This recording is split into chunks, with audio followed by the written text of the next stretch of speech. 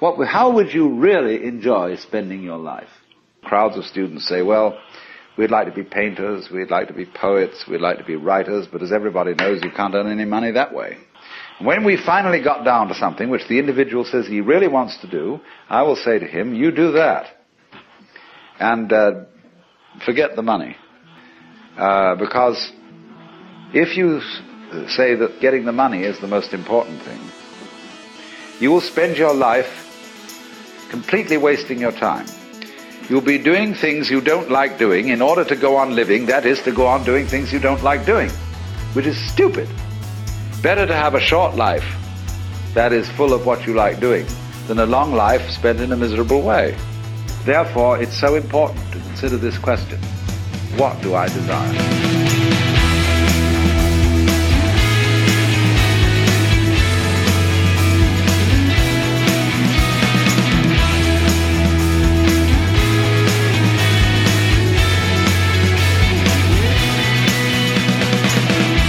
All right, hello, and welcome to the very first episode of the podcast called Doing It with Will Conlon. I am he who would be named Will Conlon. And that was a quote from the great philosopher Alan Watts from a video that was called What If Money Was No Object? That is just a very, very, very small edited clip from that video. I highly suggest you look it up. Alan Watts, What If Money Was No Object? It's like a 3.5-minute video. Check it out. I don't even know if I have permission to use that clip. I hope it's cool with them. It's the best intentions, I swear. It's just to get people jazzed up for this podcast. This is a show for all those creative artists who wake up every day and devote all their time, energy, money, focus, and insecurities to doing what they love to do. You know, it's not an easy road when you decide to get involved in the arts or the entertainment industry or anything like that. So this is a show for all those people who have trouble staying motivated. Sometimes you look at that mountain, you wake up, you look at that mountain that you got to climb today, and you just want to go back to bed, or you just want to sit and binge watch Netflix or play video games, or I don't know, whatever you want to do in the privacy of your home. But, yeah, so that's who this is for. This is for all those painters and comedians, actors, writers, musicians, knitters, sculptors, builders, whatever. Even other people. Maybe it's something that's not necessarily considered an art. Maybe you're a scientist, or maybe you are an engineer or something like that. There's passion in that stuff, too. But this is for those people that are following pursuits that maybe don't pay off so quickly, and maybe even don't get the support that they really should. That's what I'm here for. I'm here to support you. I'm here to give you some encouragement, and that's why I call it Doing It. This is a podcast for the people that actually do it, like you. I know a lot of people that talk and talk and talk and say, hey, I think I want to do this. I think I'm going to write a poem. I think I'm going to be an actor. Or I'm going to be a comedian, or I'm going to write a song.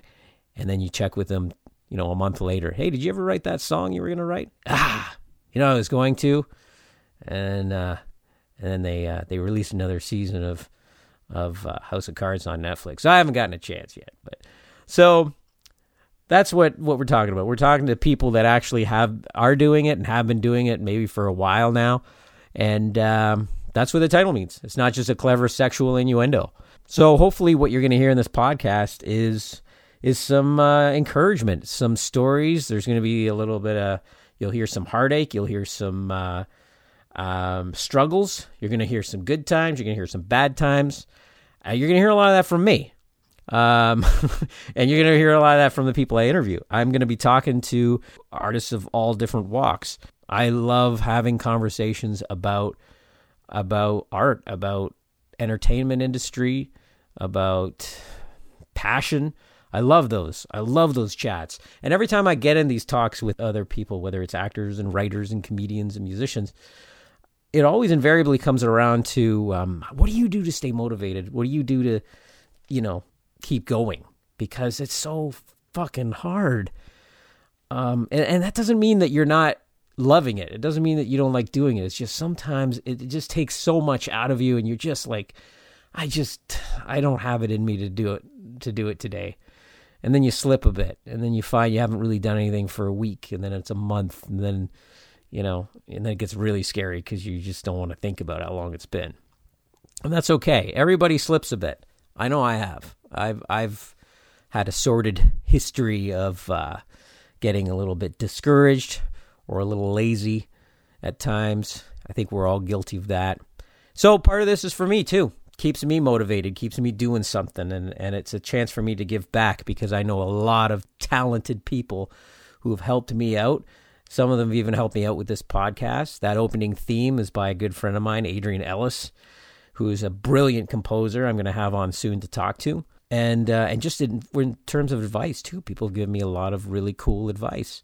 This is all for you guys. These are for the artists I know, and this is for the artists I don't know and would like to know. Because this is something I really want people to embrace and be part of if you can. Reach out. I want to hear what you guys think of the podcast, but I also want to hear your stories. I mean, even if I don't get to interview you, tell me your story. Because that's the most important part. And we kind of all got to be there for each other. We are the starving artists. We are the people that are, it's do or die. There's no plan B for us. We just do what we love to do, and that's it. There's just no other option. So my promise to you as the, moderator of this podcast is to be as forthright and open and honest as I possibly can about myself and my career. I am not going to bloat and pretend like I'm doing better than I am, which I think we all know a lot of people do. Everybody likes to make themselves sound busy and sound like they're always doing something really great, even when they're not. I mean, I don't like to admit that when someone says, "Oh, hey, have you had an audition lately?" "Oh, yeah, I've been auditioning lots." When the truth is, I haven't been in a room in a month. I don't know if it's more about trying to save face with them or save face with myself. You don't want to admit that maybe things aren't going as well as you'd like them to right now.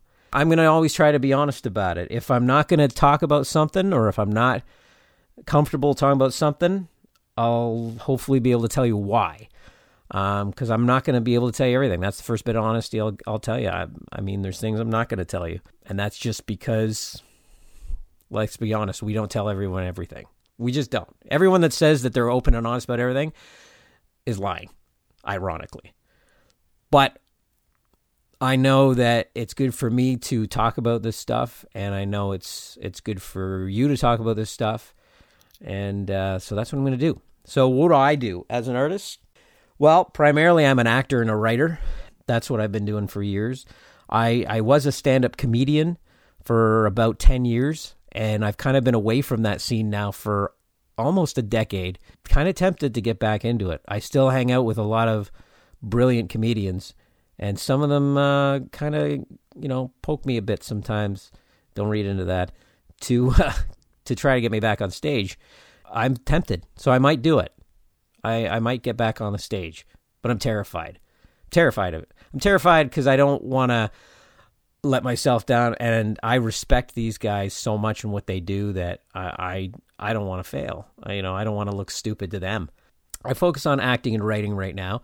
I'm also an illustrator. I originally went to Sheridan College in Oakville I was going through for the animation program when I actually left to do stand-up. So I can draw. I sort of play a tiny bit of guitar, but I am not a musician by any means.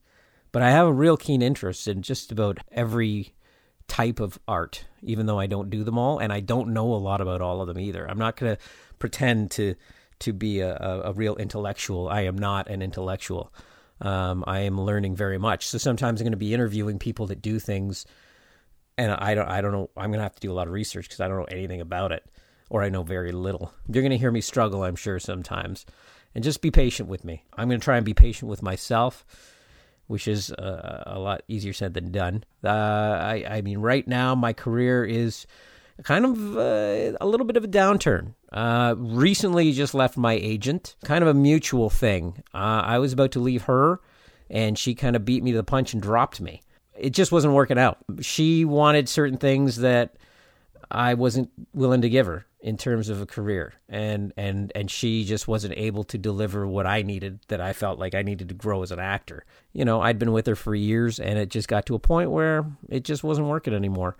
And it's scary now because I got to go find another agent, and I don't know if I'm going to. I just turned 40, so that might be a hard sell. I'm told by a lot of people I don't look 40, so that's good. So anyway, that's where I'm at right now. I'm going to spend a lot of time before each episode basically ranting a little bit about how I'm feeling about my career, my life, all of those little things. So I'm not going to spend too much time right now doing it. This first episode is about me, and I really don't mean that to be as egocentric as it sounds. My thought was, when I was trying to think what to do for the first episode, I thought, if I'm going to do this show and I'm going to devote all this time to talking to artists and really trying to get inside their minds and hearts and ask them personal questions and deep questions about what they do and how they do it, then it's only fair that you know a little bit about me. It's only fair that I expose that as much as I possibly can about me, because I call the title of this episode is Who Do I Think I Am? So who do I think I am that I can do a show like this? Who do I think I am that I can talk to all these artists and expect them to open up to me if I can't open up? So I'm going to keep opening up, and I'm going to keep answering questions if you send them to me, and I'm going to do the best I can. It's scary. I'm actually kind of shaking right now. Isn't that funny? I actually am. So that's what this episode's about. So I really can't think of much else to tell you right now because I don't want to bore you, and I like to leave a little salt on the bread, an old saying, meaning keep you coming back for more, I guess. But the interviews I'm going to do are, I've already lined up a ton of great interviews with some fantastic people, and you'll probably have never heard of most of these people, if not all of them. And I'm all right with that. I hope you are. I know a lot of this stuff, whether it's podcasts or right up to like late night talk shows, it's all about getting the guest, someone that people want to hear from. They're big and rich and famous. So how did they make it? What did they do? And I'm guilty of that. I love listening to celebrity stories, like actors. And I'm not interested in the crap, who's dating who and all that, but listening to their struggles and how they made it and everything else. And I found lately, every time I listen to these, struggles, it's like, I'm listening to them talking about being poor and almost quitting and everything else. And, they had to have, like, rip up their shoe and make a stew out of it just to eat one night. And I listened to it, I'm like, wow, that's great to know this person went through hell. I can relate to that. At the end of the day, I'm listening to a multimillionaire telling this story. And so it's like, but you made it. So hindsight's 20/20, right? So most of these people I'm going to talk to haven't made it yet. Made it by however they want to define making it, however you want to define success. Some people define it as fame and fortune. Some people define it as just being able to make money doing what they love to do. That's kind of how I define it. I'm not saying that I wouldn't appreciate fame and fortune, but when I think about fame and fortune, in all honesty, I think more about what I could do with that stuff for the people I love and for people that need it. I mean, I've always thought I don't need millions and millions of dollars, but I'll take it because I know that I'd like to be able to do some really cool shit with it for other people. And I'm not going to lie. I mean, yeah, I'd love to drive a nice big sports car too. Sure, why not? And I would treat myself. Why not, right? You earned it. But I would be content with just making enough to get by and just live off of doing what I love to do. I'd be happy with that. I'm all right with that. These people I talk to, though, they're going to have different ideas of how they define success. When you're listening to a celebrity tell their story, it's kind of sad because we're listening to them because they're celebrities. Yet the information you get from them and the stories that they tell are no different than a story that you could get from someone who isn't a celebrity or doesn't have any fame attached to their name. hopefully you're going to get that from these interviews I do, because I'm telling you, I know so many fucking talented people, and every one of them has some very, very interesting stories and some incredibly valuable insight into creativity, into motivation, into life, everything. Just because someone isn't famous does not mean they're not worth listening to. And that includes you who's listening to this. Guaranteed that your story is interesting. I don't care how boring you think it is. I think my story's boring. And then when people start asking me questions and they're responding, in a certain way, I'm like, wow, okay, maybe I'm not as boring as I thought. I think it's just, we just get stuck in that, and it's stuck in a little web of our own insecurity and thinking that we don't have much to offer. This podcast almost didn't happen because of those insecurities. Almost. I mean, you wouldn't believe the last few weeks trying to put this together, how many voices in my head telling me, you can't do this. From, you don't have the right equipment, to you don't have any experience, to you got nothing to talk about, you're not a good interviewer. There's so much. Even right now, there's a voice in my head saying, you're talking too much. And maybe you're thinking that too, but, well, misery loves company. So you can join the voice in my head. But these people I'm going to talk to, they're worth listening to. And I've already done a few interviews, and the hardest part is to push the stop button on the recorder, because I have a blast talking to these people, and they're so great, and they're so interesting, and they're fun. I'm so excited to share the interviews with you. So you know what? I'm gonna shut up now, and I'm gonna put up the first interview. I hummed and hawed for a while about who am I going to interview first, considering this first episode is supposed to be about me and introducing myself to you, people who don't know me, and even people that do, give you a little bit more insight into who I am, where I came from. So I thought, who better than my mom? She's an amazing woman. Everyone thinks their mom's an amazing woman. I'm sure everybody's mom is an amazing woman. My mom is exceptional. She's always supported me from the very beginning, since I was a kid. Never been a moment where she hasn't supported me. And so we are going to talk a bit about that. We're going to talk about support, and we're going to talk about, well, you're going to see. So here, I'm going to put that up right now. I hope you enjoy it. Also, just so you know, there's a little trouble with the audio. It's the first show. Of course, there's going to be trouble with the audio. So bear with me. It's listenable, I think. And I apologize in advance. Okay. Hello, Mom. So I wanted to talk to you because you've always been my biggest supporter, even since I was a kid, straight through to now. And it surprises me how many artists, how many people don't have that kind of support from their parents like I've had from you. What is it that made you decide to... It's not a decision. It's just the way I feel. I never wanted you to be uncomfortable in your choice of making a living. Whether you chose to be a cop or chose to be a comedian or whatever your dream is, parents tend to live their lives through their children. I would have loved that. I would have loved for my parents to encourage me to go after anything and everything I wanted. They didn't encourage you, or? They didn't discourage me, but they didn't encourage me. That's the difference. So it was kind of like a Mom, Dad, I want to do this. And they're like, oh, that's great. Can you change the channel on the TV? Exactly. Dismissive, I guess. Yeah. And, you brought home a B, but it's not an A. But I was always, as far as I was concerned, a very responsible person.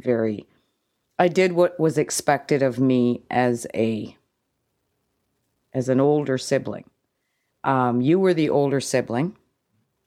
You were forced into being not a father figure, but sort of the person in charge, because we were a single parent family, you, your brother, and I couldn't always be there because I was always working. Yeah, you worked a lot. And I worked a lot of jobs that I didn't. Yeah, you held down 2 jobs, and there's actually a point where you would work 11 p.m. to 7 a.m. And then 8:30 to 5.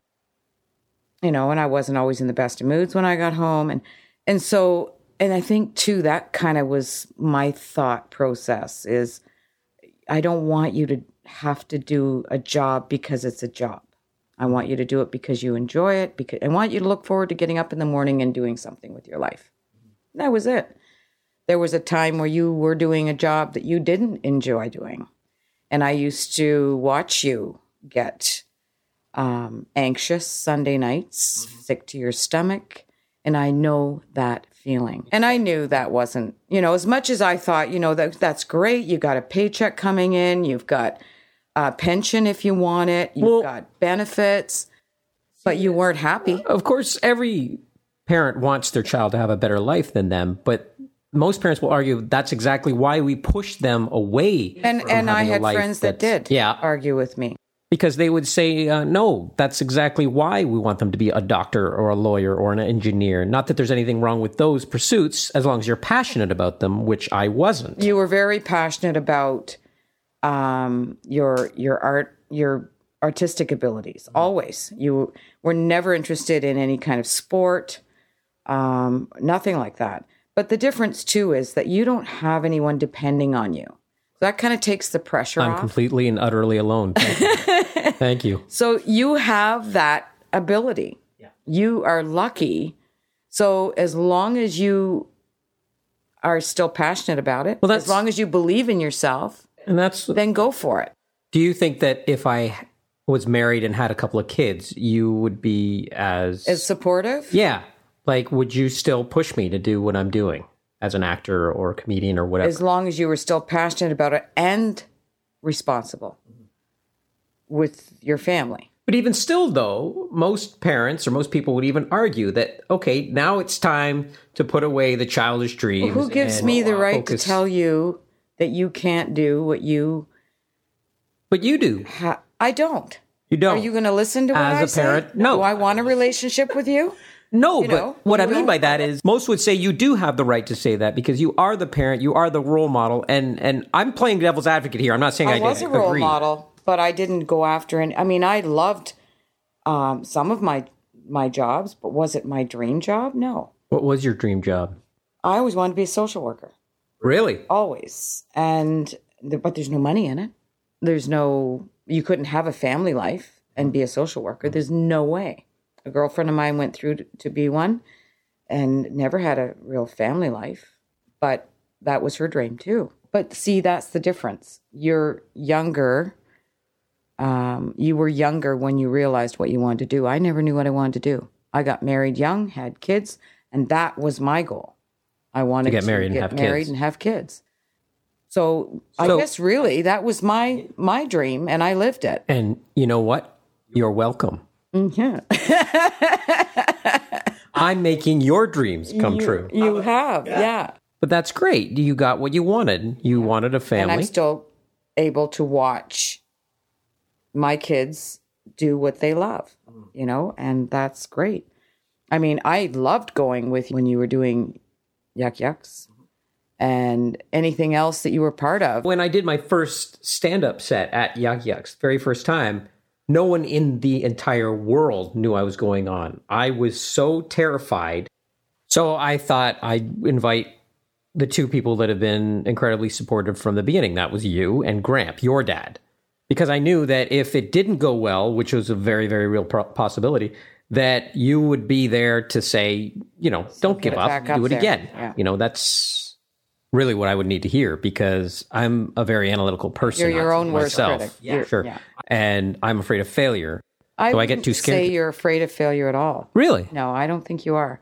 Because to me, well, for one thing, that first night on stage, you think you were terrified?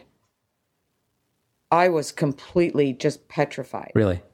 Shaking. Really? Like a leaf. I didn't know that. Sick to my stomach, all those things. But completely admired your guts. To get up there in front of people you didn't even know. Yeah, it was. You had so much confidence in yourself, and it showed when you got up there. It's hard to see that for yourself as a performer because, and I know I hear a lot of people say, do you ever watch yourself and all that? And they always say no.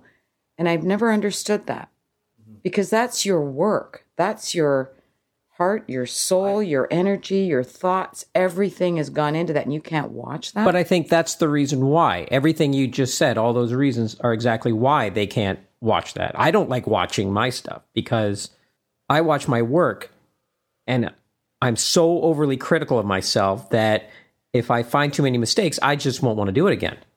But I admit there is a part of me that feels guilty about that. I feel like I should be celebrating Easier my for you to accomplishment. critique yourself and see what you like and don't like. Hearing someone else critique it or someone else say something negative or positive, you're not going to believe it anyways, or you might disagree with it.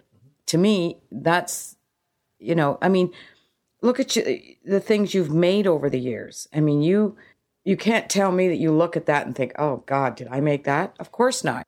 No, but I know what you're talking about. I do look at those things and I see mistakes.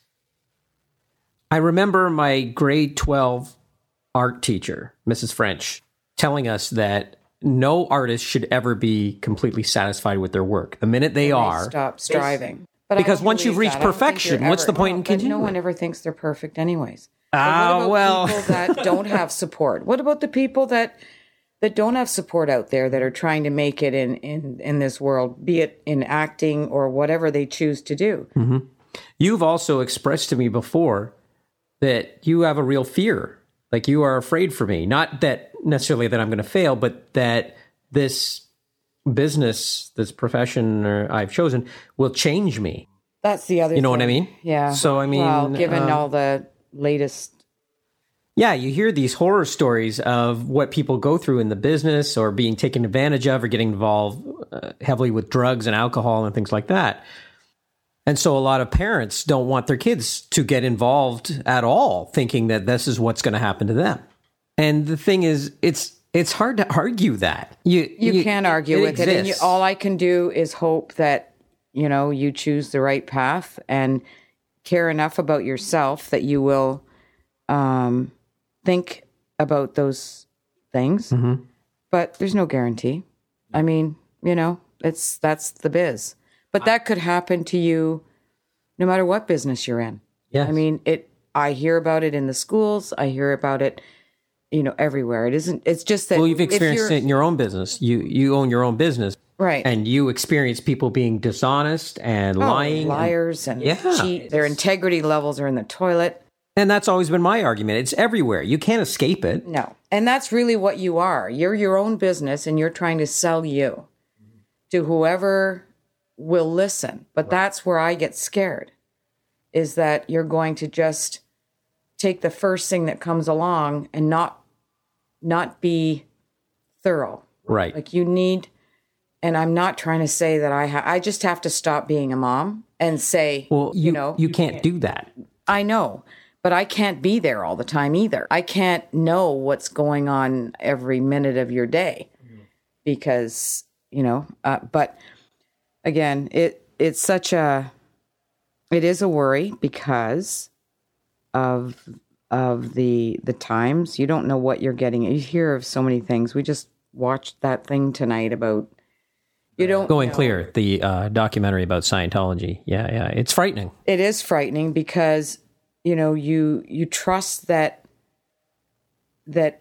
your children know right from wrong and that they judge people based on whatever, but you never really know what you've taught them, what they've learned, and you just hope that they choose the right path. Now, can you control that? No. But again, it's all about being there and support and everything else. But the thing is, you're at the point in your life now where you really don't need the support because you're ready to go. You're just waiting to be the next big thing.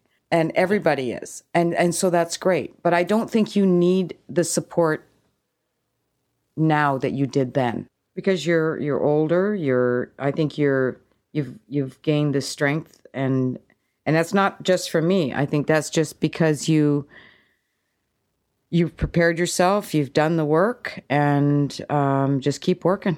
Just keep going at it. Right. So I'm just glad that, and I hope everyone has that kind of support when they're getting started and that they have people to talk to. And this is a great thing that you're doing because, people need to talk about the struggles and the things that happen to you. And this is, like I said, this is a great thing that you're doing and hopefully people catch on and call in and They can't call in. It's not a radio or call show. in or get on or interview. This is or, old-timey, right? Yeah. Is this live right now? Yeah. What But time no. will this be on? It's not a show. It's a... It is a show, Okay, in a then. way, All right? Yeah, I guess. sure. You can call it a show. Let's call it a show. But anyway, Yeah. sorry. Go ahead. No, I think that's the whole thing. It's knowing what you want to do and sticking with it and don't give up. Just keep going and do what you got to do. Do you feel that really applies to everybody? In everything and any. To anybody trying, especially in the arts? Especially in the arts. But what about because- people? What about people? Because I know, like you like to watch like American Idol and stuff like that, or you used to. And so, what would you say to someone who clearly just doesn't have any talent? You know, like, But who am I? You're an audience member. You're a listener. You're a potential buyer of that music, watcher of that movie, Right. reader of that book, Right. So you are a person that you know what? does get to decide to some extent what. I guess. I What mean, is if I good don't and like what the is movie, not. I don't go watch it. But Right. you know what I'm saying? Like, it's not up to me. But to people who, I see people all the time on TV shows, and I think, how did they ever get on television? Right. But you know what? They're on. I'm not. Right. They're on. So they've done something right. Let's say, okay, I got two nephews, Aiden and Chase. So let's say Aiden, who's 11, he's 15, and he decides, I want to be a musician. And so he's like, Nana, will you come to my show? I got a band. We're going to play at this bar. Or no, well, he's 15, so let's say 18. Playing at a bar, and you're like, great, I'm going to go see my nephew, Aiden, play. So you go, and you see him, and he's not good. And I don't mean by your standards, but by, like, it's like, whatever.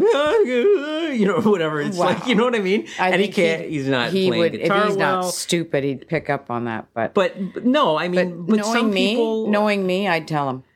You would tell him? What would you say in that situation? I don't know how I'd word that. If he asked me, Yeah. did you like it, Nana? Yeah, it was okay. Yeah. I wouldn't go, that was great. You were but so good. don't Why lie you- to the child? Right, but at the But- same time, aren't you lying by saying, that was okay, that was good? It was okay. When Well, really it you're depends. thinking, I don't know. I didn't hear him. So, throw it out and, yeah. If it was that bad, yeah, you would tell him. yeah, probably. Really? You I would. think I would. Because what would I gain by lying to him? No, he would I know, be but- embarrassed to keep going. Someone else would be a lot more harsh than I Right. am. But I guess now, so let's say that happens, you say, here's what you need to work on. And he does. Yeah. But another 3 years goes by, and he Still sucks. That's what I'm. I sorta- would go up that's and what I'm slap sorta his asking. father. That's what I'm sort of asking. Because you were saying, who are you to tell anyone that they shouldn't Go after go their after dreams. their dreams? And I agree with you. But is there a point there where you've got to say, look, this isn't working for you, and you really need to. I don't If know, you're not give it 70, up, well, if you're 70 years old and you still haven't landed a gig, then I'd probably pack it in. You're telling me give up at 70. Yeah. What do you mean by landed a gig? Get a whatever. Let's say even an audition for a commercial. If you haven't If gotten, I'm not doing... if you're not doing a movie, or you haven't gotten one of your movies produced, or you haven't so-called made it, whatever your version of making it is, then yeah, I think I'd pack it up. Now, hopefully, because I'll be that's the thing. At 70, though, it's still plenty of time. I could There be a is, lawyer. I for could guys. be I could be a doctor. For guys, sure, yeah. sure. Yeah, 70. women, There's no. tons of 70-year-olds in med school. Sure. You're right, Mom. Oh, you're right. Yeah, Yeah. I'll just 15. Yeah, years, but I'll be a maybe doctor. by 85, at least I'll by be a heart 70, surgeon. I will have maybe passed away and left you some money to live on. Like at least you won't be Oh, broke. really? Well, that was the whole reason I got into this, because I thought you had no money. Oh. And I was going to try and strike it rich as an actor. It's going great. Well, that would be good. Well, because that's just it. I just... turned 40. And that was one of the things that I was insecure about, is the fact that here I am turning 40 and I'm still trying. I'm still... it sounds almost good and bad. It's like, that's great that you're still trying and you're 40. And then it's like, you're still trying and you're 40. It's sort of like you just take a different tone on that statement. And that's why I'm kind of surprised, because I don't know what I would do if I had a son who's been trying for better part of 20 years and he reaches 40 and it's like, I'm still trying, and I'm what do you mean you're older. still trying? I'm still trying to make a living and do something I enjoy doing and being successful. And I'm still not successful, but I'm still going to keep going at it. But What have you got to lose? well, no, that's just it, right? And that's what I would say to anybody. Like I'm mean, like I I'm said to playing you- devil's advocate. I'm not saying No, I know, but you're also in a position where you can. Right. You're lucky. Yeah. A lot of people can't. yeah. You've got, there's nothing keeping you here. There's nothing to say, stop what you're doing and get a job. Right. Right. That's very true. So, but for people that are Well, I mean, struggling, have families, yeah. and all those things, You know, I don't know how they actually, do and it. I meant I don't to, know how they do I it. meant to bring this up sooner. I don't know if you remember this. I think I was 13 or 14 years old. And for my birthday, like you always gift a card, right? yeah. And in the card, the birthday card, was one of those little plastic cards The little cards, yeah. that you can pick up, at card shops. It's little, Yeah. it's the size of a credit card. And that card You says... still have that? Yep. It says, live your dreams. And I've been carrying it around with me in my wallet. Now, what is that? 27 years? Yeah. That's still in my wallet. It's a little poem. And I wish I had my wallet here. I do. Hang on one sec. Say something while I'm But that's thinking my wallet. something that, again, we talked about that earlier.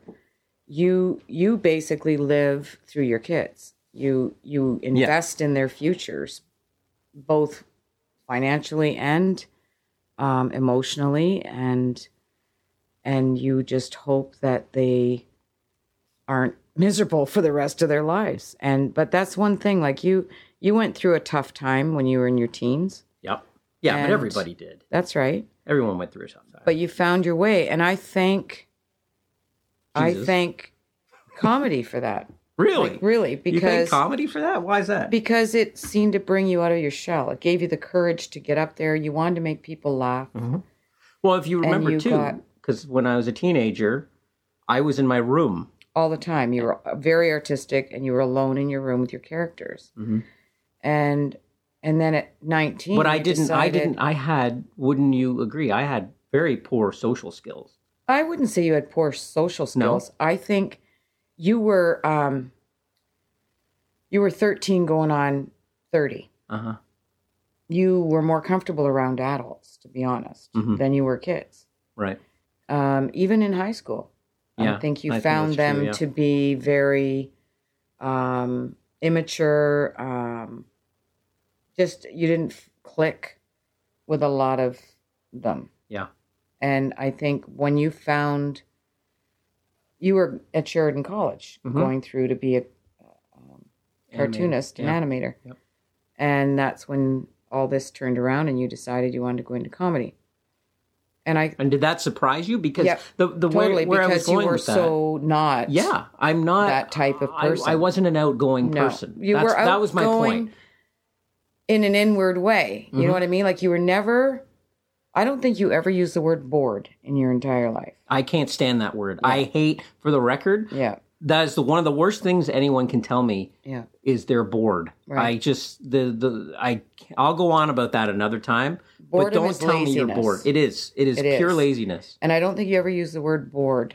I mean, you'd say to me, can we do this today? Or what are we going to do today? Or you never used the word bored. But for you to come out and say, I'm going to go and do stand-up at Yuck Yucks, which I didn't have any idea what was involved. Okay.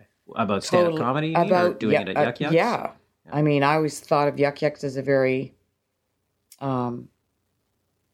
disgusting comedy. Like, you know what I mean? Like, really. You're right. It's bang. You're bang. It is. So I wasn't sure what that was about. But anyways, and then for you to want to do that was totally out of character.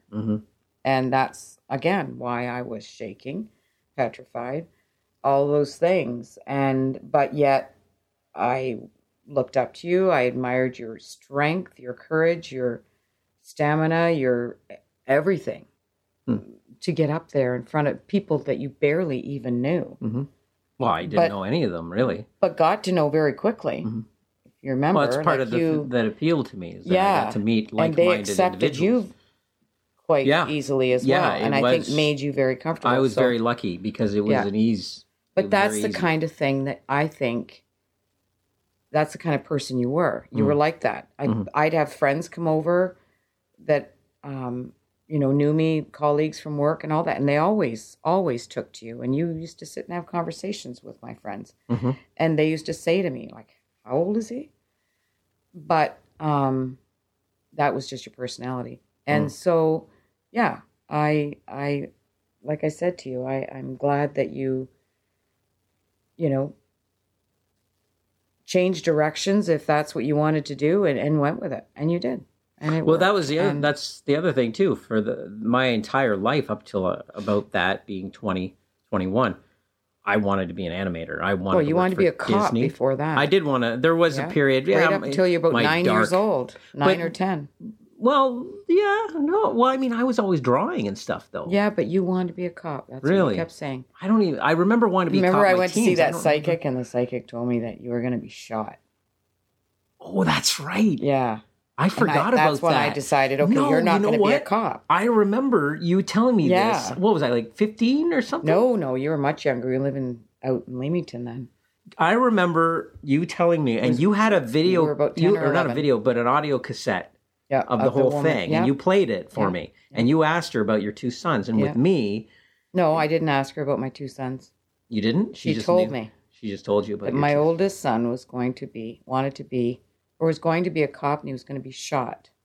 But didn't she say something like, there's two paths for him or something like that? One of them is he'll be a cop, and he'll be shot. And then it wouldn't be a fatal shot. But it was enough to keep me basically, off the street for the rest of my career. Yeah. Or he'll be involved in the arts. Isn't that, I seem to remember it that way. She said he's going to either do this or he's going to be involved in the arts. Either that, I can't remember exact words. I remember something like similar that. Because I remember joking with you now when you played it. It's like, well, that settles it. Arts, here I come. That was, but seriously, I'm making a joke, but I remember at that time wanting to be a cop, and I remember having that thought. What do you mean I can get shot? That's bullshit. No one told me cops get shot. Who shoots at a cop? Exactly. And and I remember that and saying, I want to be in the arts, but it wasn't because of the getting shot thing. I think that in my heart of hearts, I always knew that. Well, that's when I took you wanted to be creative. That's when I took you to Disney World, Disney World. Yep, we went to Disney World. And you got to see the animators. Yeah. Oh, that was amazing. Cells. And all that stuff. So and I was right into that. So I was very, very passionate about that. I mean, if you remember, I had posters of cartoons on my walls. I was into comic books. I was in anything, any kind of drawing, any kind of animation. I watched every animated movie I could get my hands on. Yeah.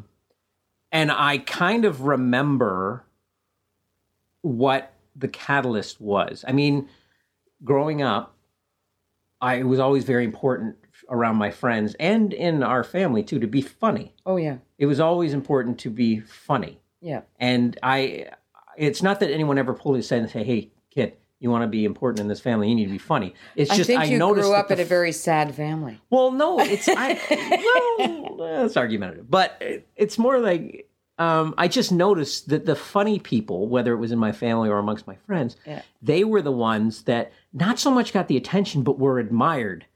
Because people would be like, "Oh, you're so funny. Oh, you're so great because you're funny." And it didn't matter. Like if you had, a guy sitting next that just spent the summer feeding hungry children, and the guy next to him makes a crack and is hilarious and cracks everyone up. That's the guy everyone wants to hang out with. Screw the guy that just put food in people's mouths.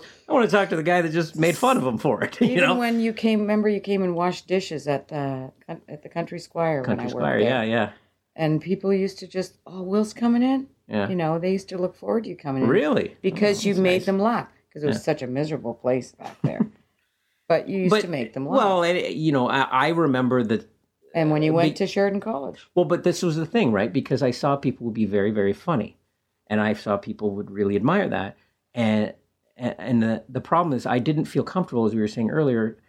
I was a very shy kid. I wasn't comfortable speaking out and stuff. So having all the attention on me for a moment to deliver a joke was terrifying. And I'm not talking about being on stage. I'm talking about just in the public. free world, yeah. So I always expressed my humor through my cartoons and my drawings and things. I would go I'd be at a party or something, and I'd draw something funny.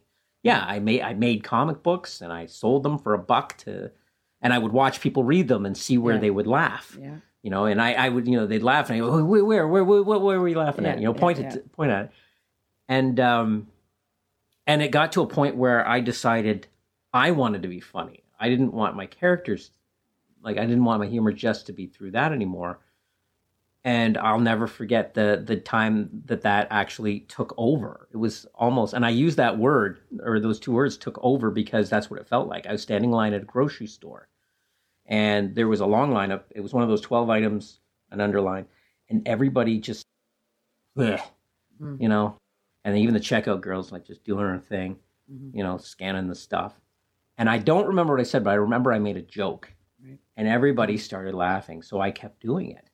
And it wasn't one of those, the annoying guy in the line. I hope it wasn't. But I was just making these jokes.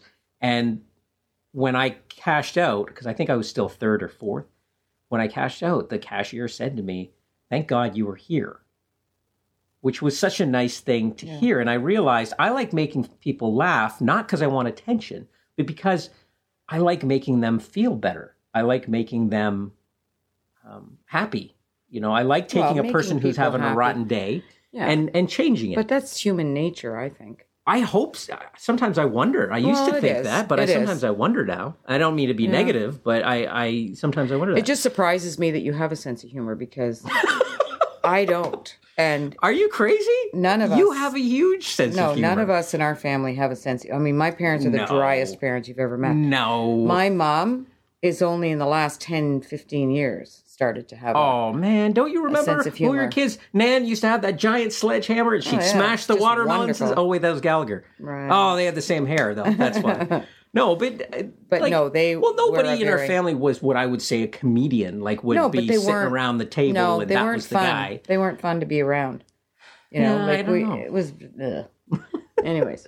So that's why it kind of surprised. Your dad was funny. Yeah. Yes, he was. He was a very center of the and room. People funny. Loved being with him in a room. It's a shame he didn't like being with us. Anyway. Well, it's not that. We didn't like being with him. But anyways, whether I don't think he's like that now, but back then he was that kind of person. But it doesn't matter. I don't think you inherit that.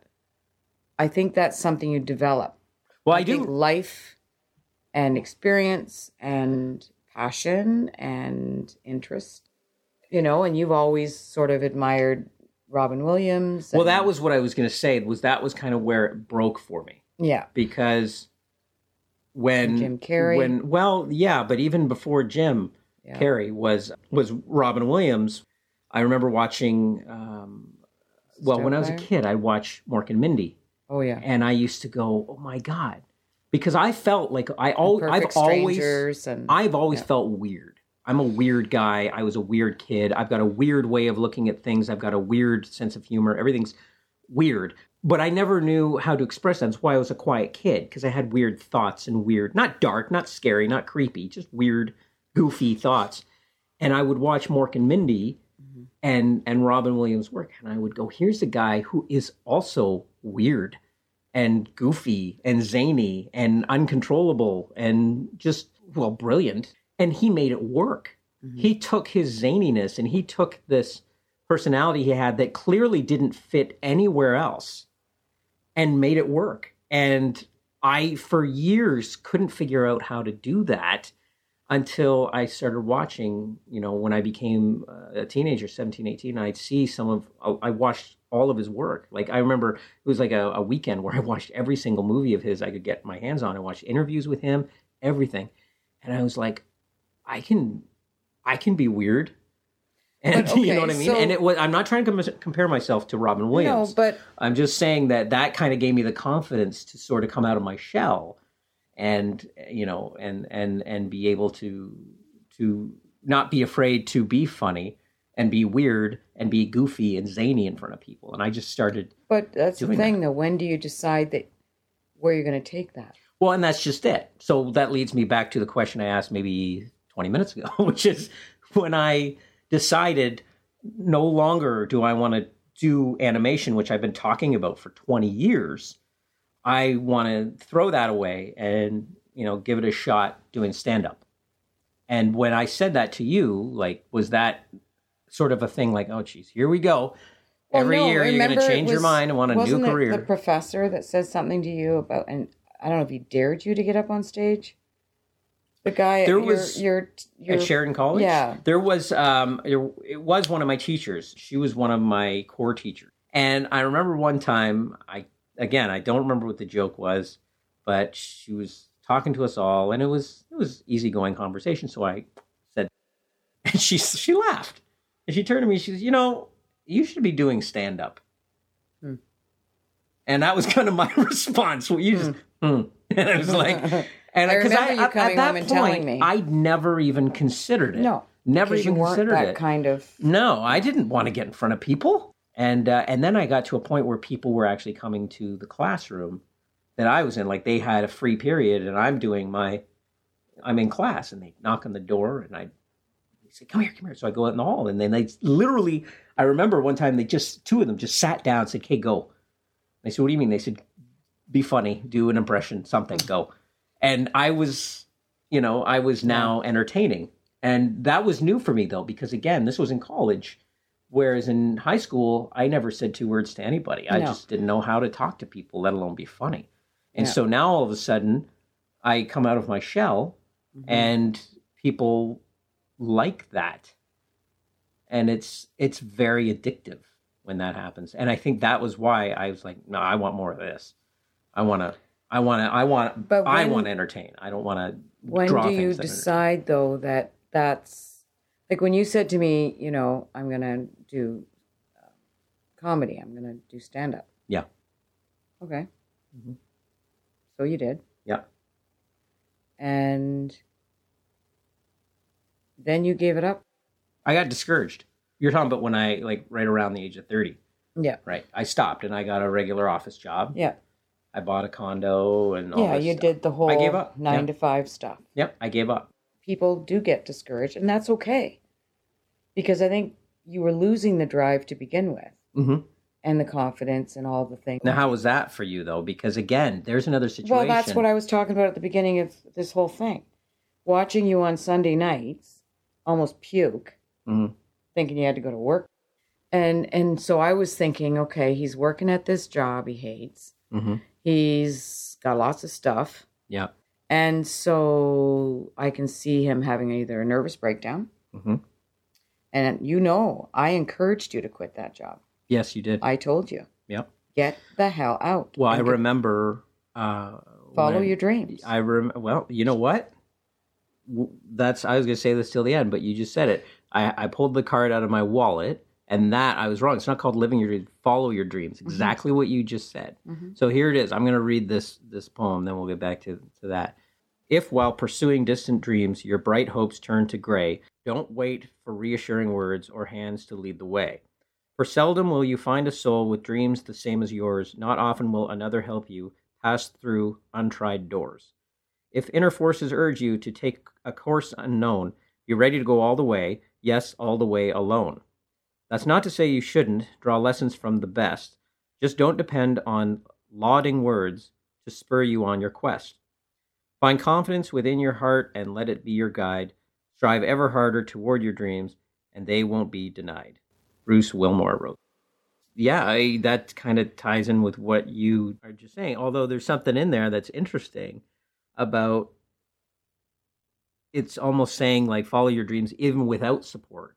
Exactly. And Right. when you were reading that, I'm thinking, and that's the thing, because I moved on to, another life. Mhm. I'm no longer raising you guys. You're on your own. I'm on my own. Mhm. Dale's on his own. He's got his own family. So, yeah, support changes Yeah. as you change, as things change, as life changes. Mhm. So, if you were the type of person who relies solely on that everyday support, Mhm. that's a problem. So, it's good that you draw support from different things, either be it from watching something or listening to somebody or just talking to yourself or writing something, wherever you get that from, the motivation, the support, and all that. It can't always be from me or whoever you're looking for support from. You've got to find it within yourself, because that's what you have. You've got you. Mm-hmm. And you need to look back on your life and say you've done everything you can to do and follow your dreams and be the best you can be at whatever it is you're doing. And don't give up. If you feel that you want to go another way, go the other way. Just whatever you're going to do, just know that, I'm here for you, and your family is here for you. Sometimes you don't believe that, but it's true. But in the end, ultimately, you are responsible for your own successes. No one can make those happen for you. If I can help, absolutely. Mm-hmm.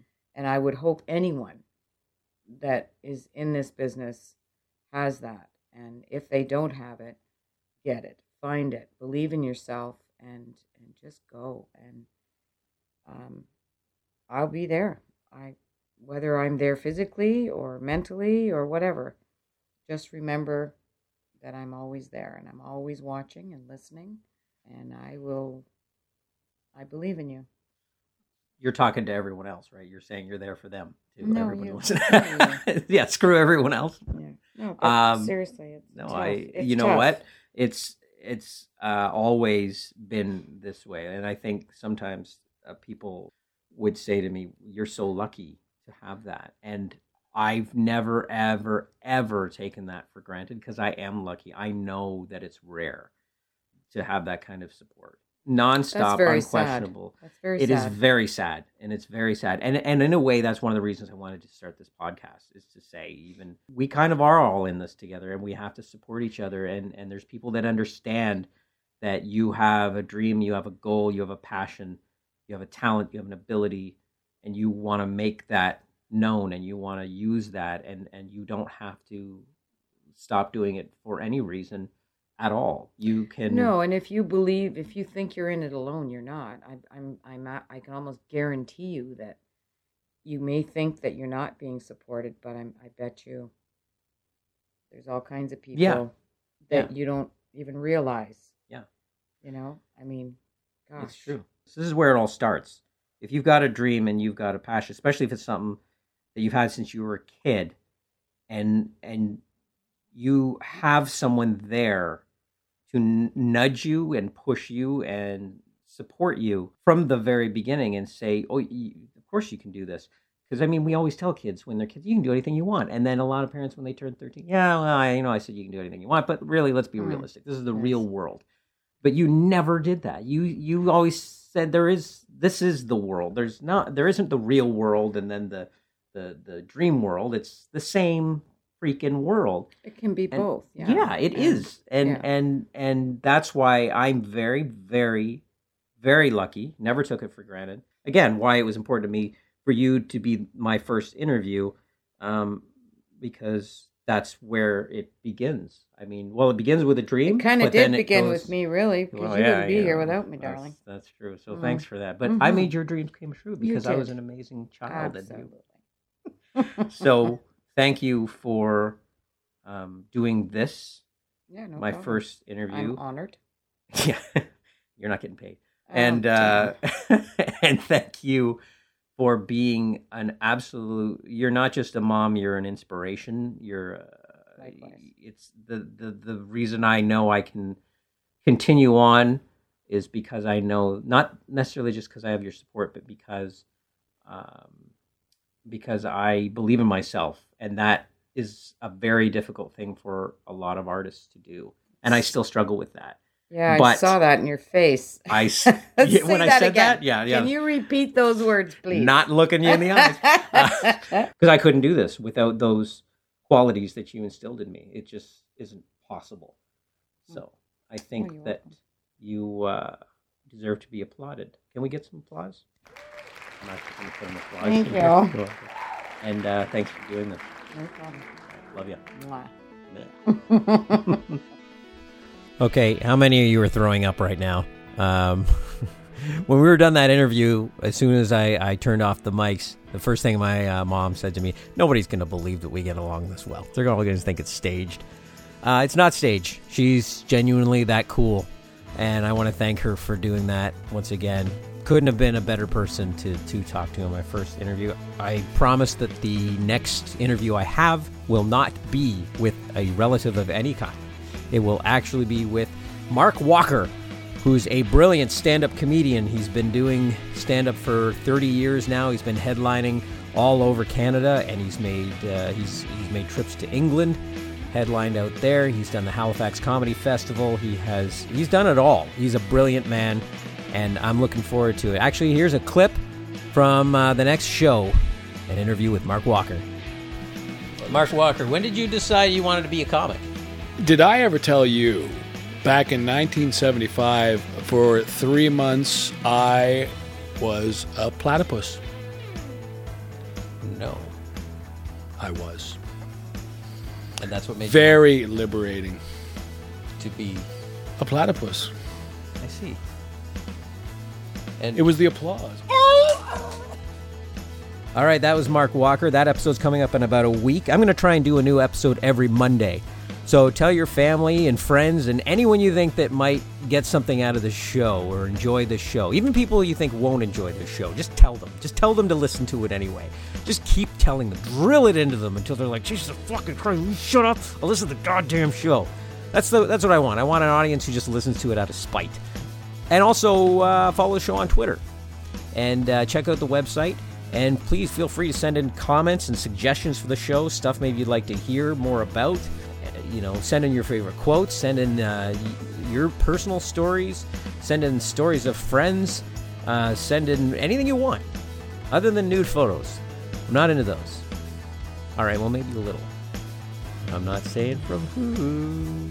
I am so excited about the episodes coming up, and I can't tell you what a privilege it is to be able to do this show and talk to the people that I'm talking to, and I'm honored to have anybody listen to this show and be part of it. So thank you so much to everyone that listened, and I can't wait to bring you some more.